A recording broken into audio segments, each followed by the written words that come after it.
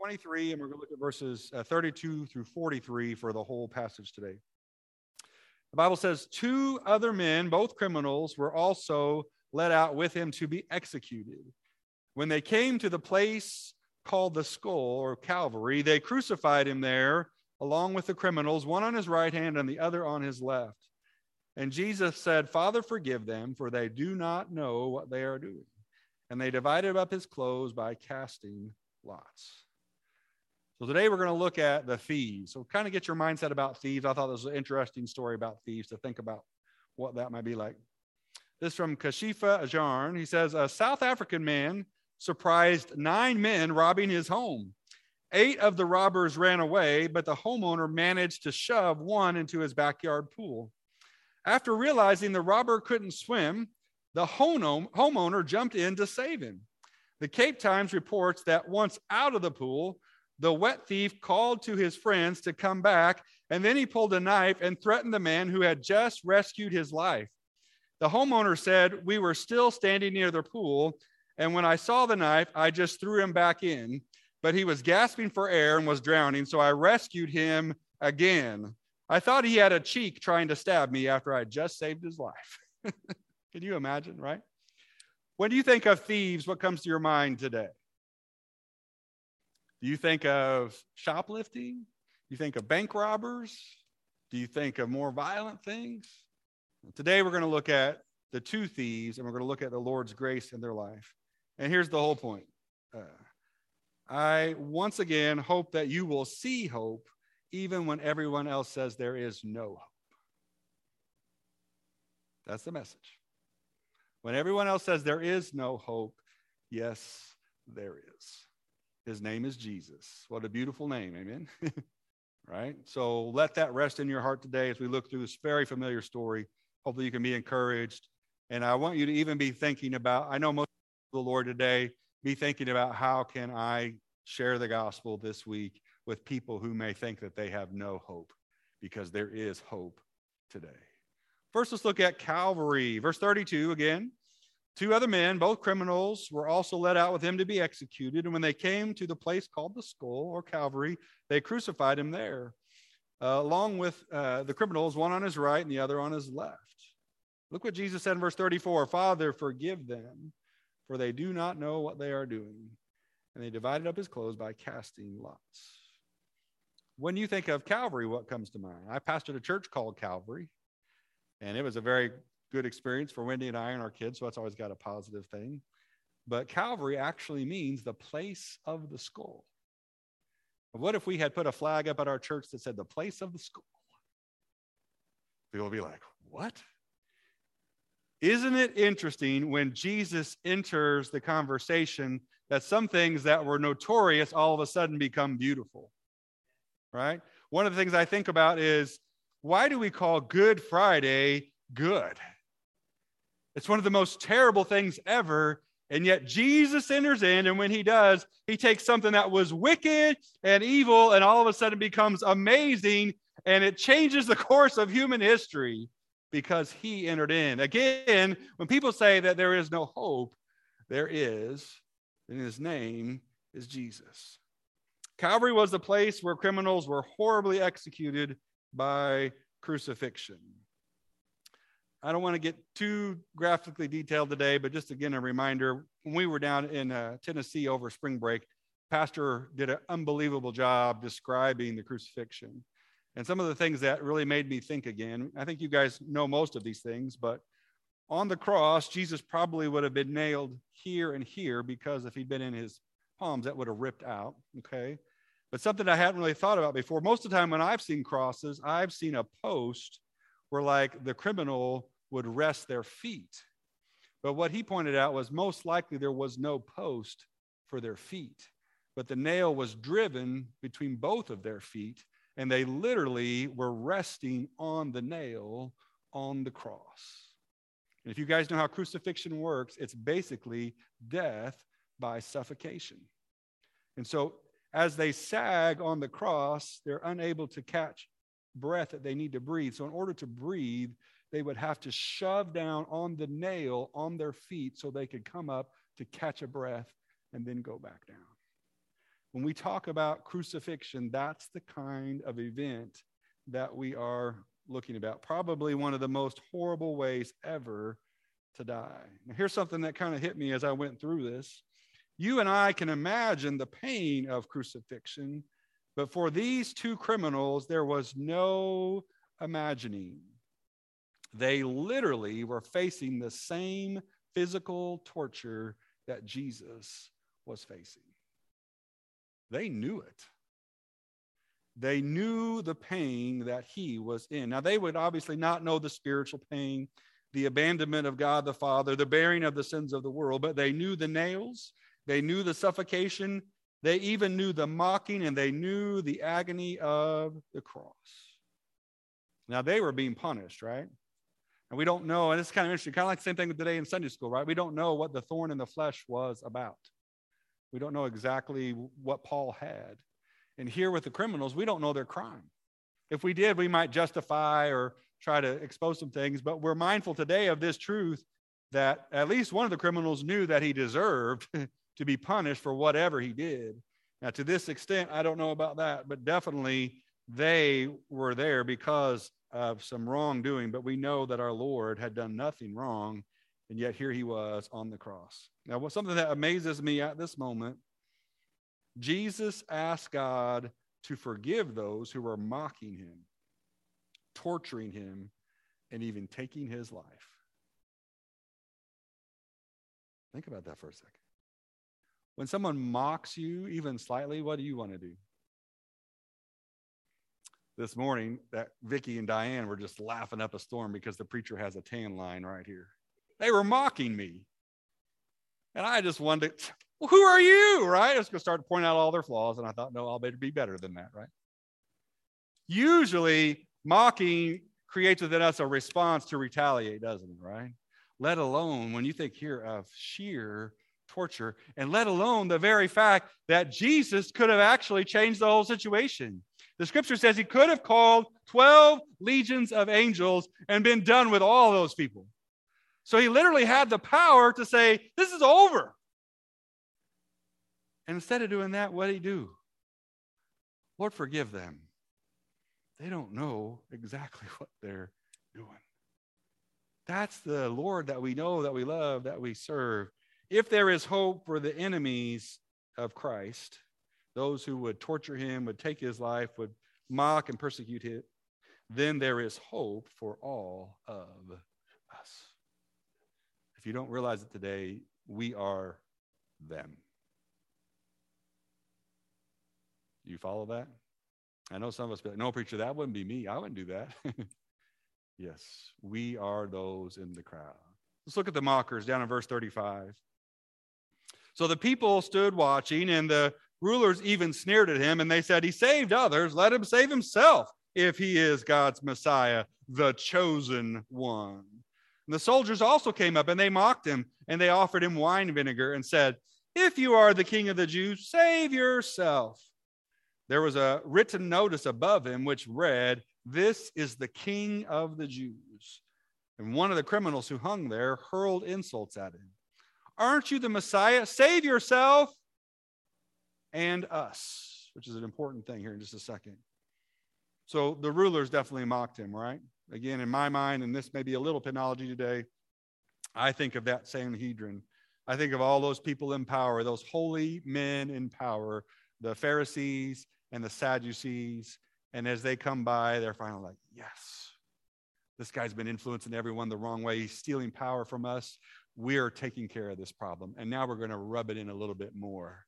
If you really are the chosen one, why don't you come on down, Jesus? Again, think of the power of the Lord, that he would be able to stay on the cross and not eradicate them in a moment. But it wasn't just the rulers. Even the soldiers got in on it too, didn't they, right? The centurions there, the Roman guard, they mocked him as well. Save yourself. And I think this is interesting to me. If they had only known he was saving them. Save yourself. And they had no clue that Jesus was actually saving them. If only they had known, but they had no idea. Can you hear me out this morning? This is important. Let me tell you today, There are lost people in your workspace, in your neighborhood, in your circles of influence. And some of them right now may be mocking Christianity or Christ or you. But for some of them, this is just ignorance. They do not know, just like the soldiers did not know who the Messiah really is. I want to tell you today that someday they will know. And our hope is that they would know sooner than later. Amen? Matthew 27:54. When the centurion and those who were with him, who were guarding Jesus, saw the earthquake and all that had happened, they were terrified. And they exclaimed, what? Surely he was the Son of God.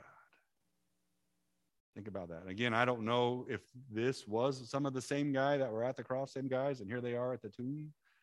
But here, this soldier confesses that he acknowledges this is the Messiah.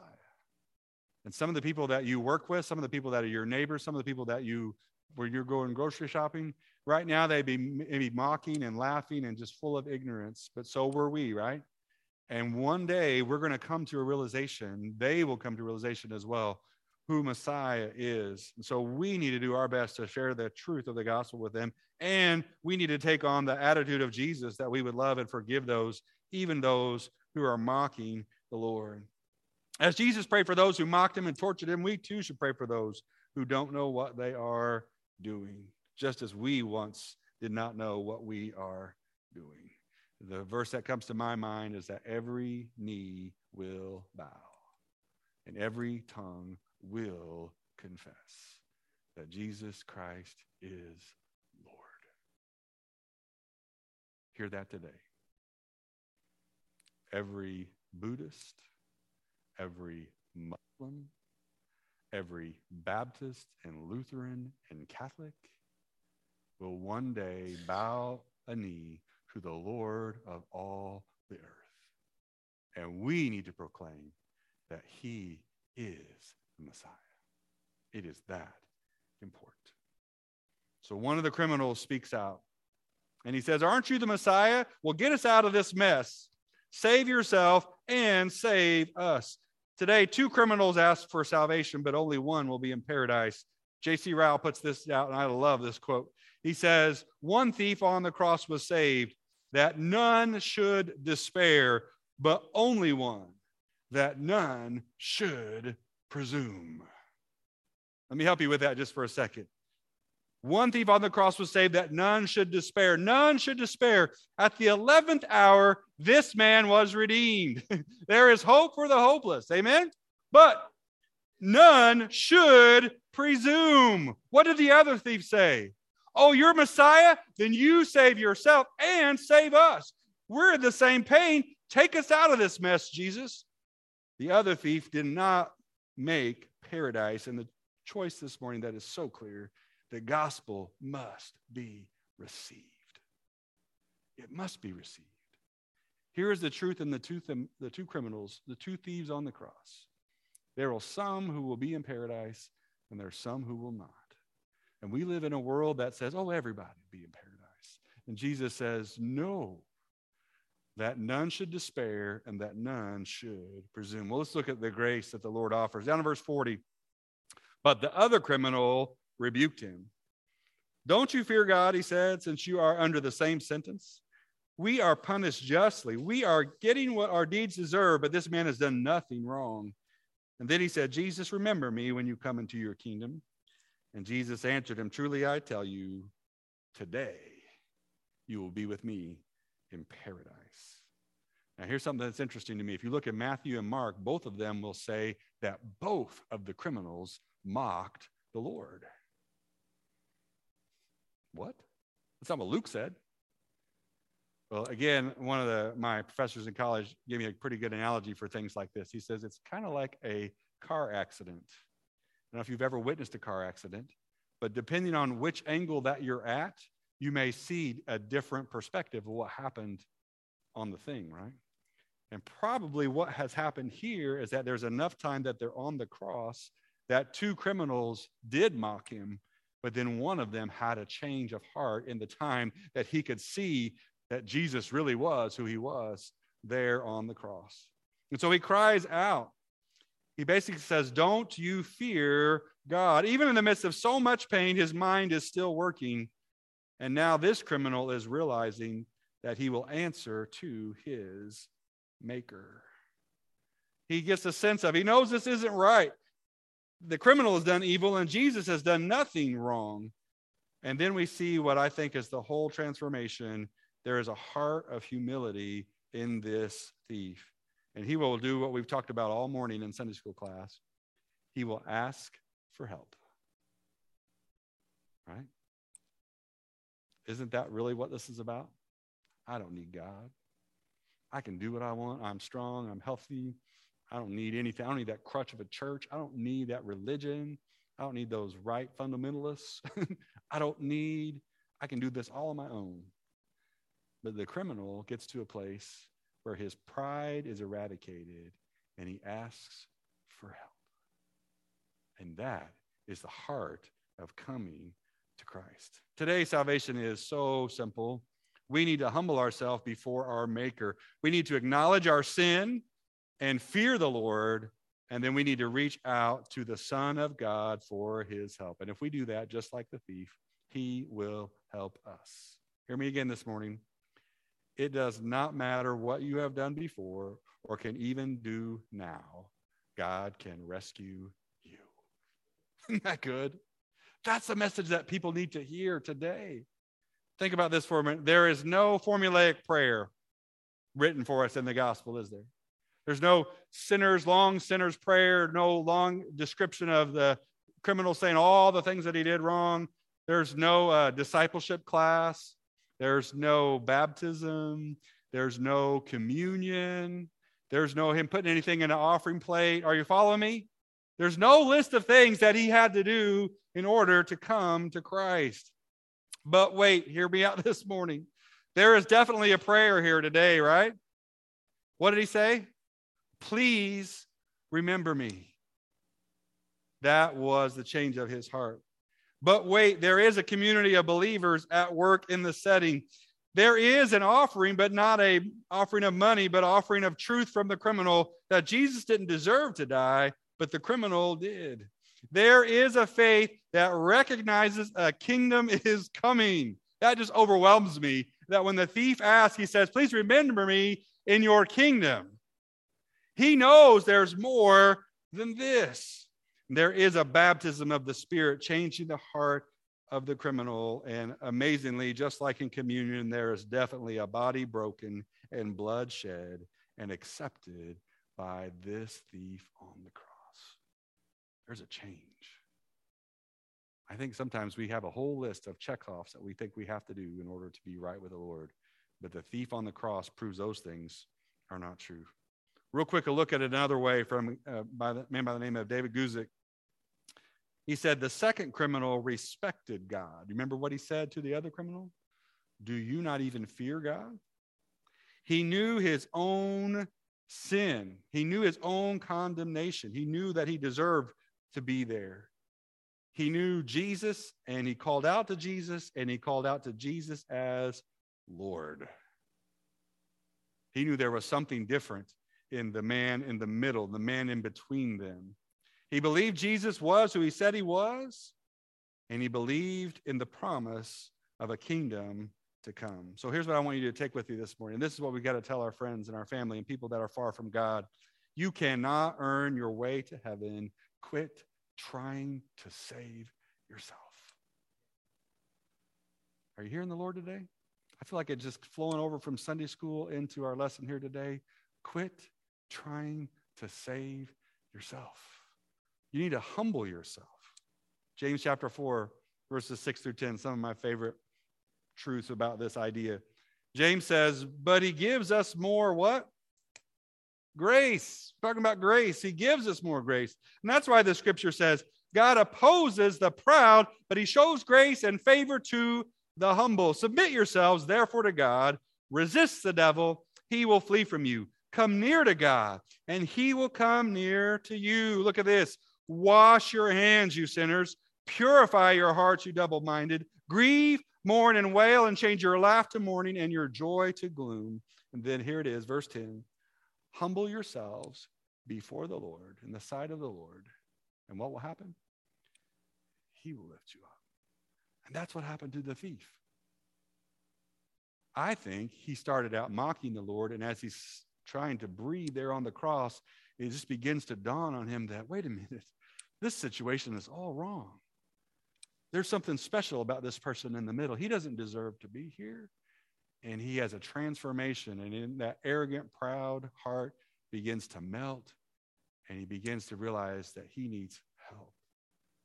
And so that's what the thief does. He humbles himself before the Lord. He acknowledges that Jesus did not deserve what he was getting, but the criminal did, and he asked for help. Oh, by the way, did he receive help?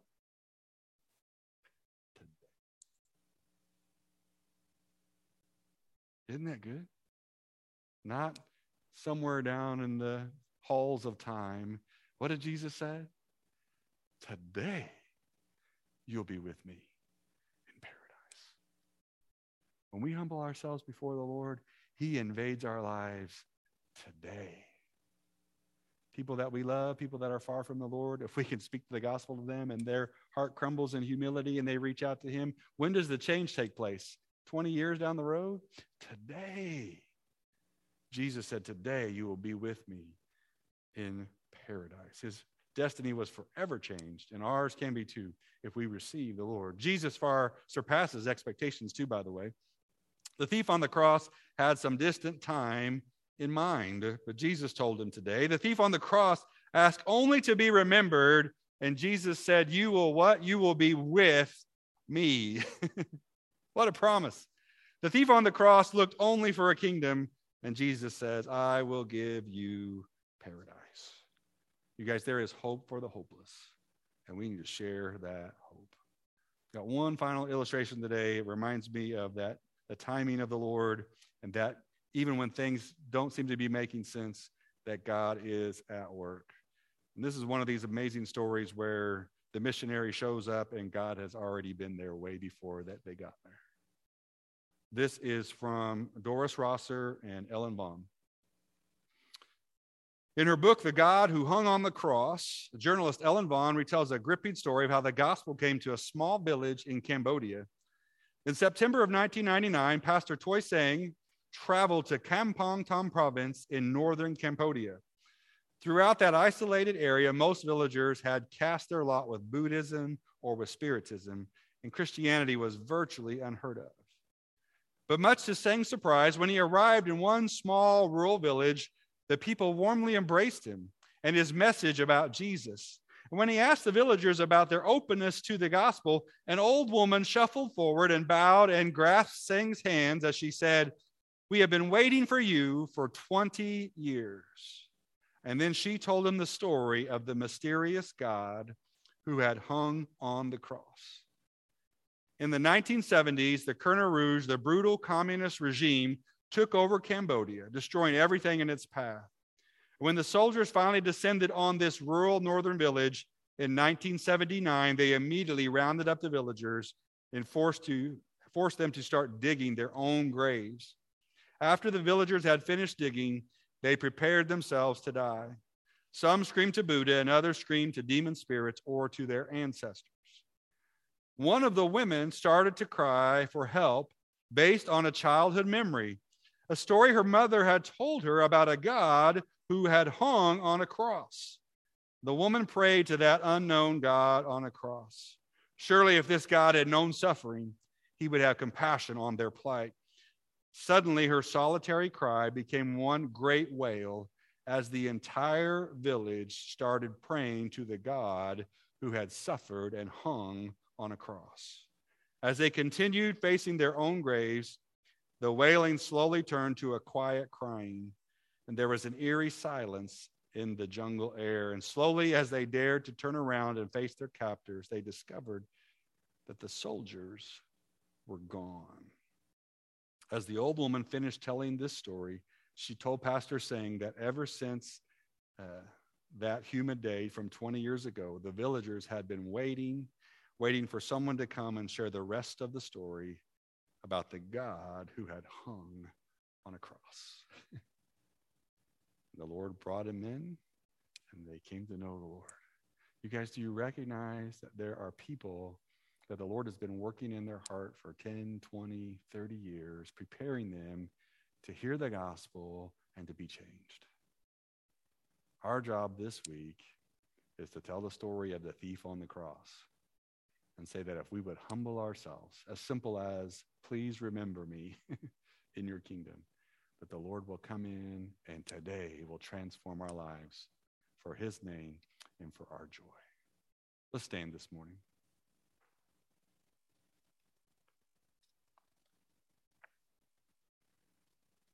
Today, I hope that all of you, I've already taken the position of the thief, that you know what it is to humble yourself before the Christ on the cross. So if you don't today you can make that change. You can cry out to him, say, please remember me, and God will come in and transform your heart and give you a new desire and a new hope. But today, I think most of you know the Lord. And I think there's probably people in your world, people in your life that you're not sure if they do. And so today, as we pray, I really want you to ask the Lord to guide your mind and your thoughts and your actions this weekend, this coming week, that we would interact with people who may be far from God, and we can tell them the story of Jesus, that some of them also would humble themselves and the Lord would lift them up. So let's take just a little bit of time today. Let's go to the Lord in prayer. And if you would, feel free to come to the altar if you like, but let's pray for one another and especially pray for those people that need to know the Lord. And pray the Lord would give us wisdom as we try to share the gospel with them.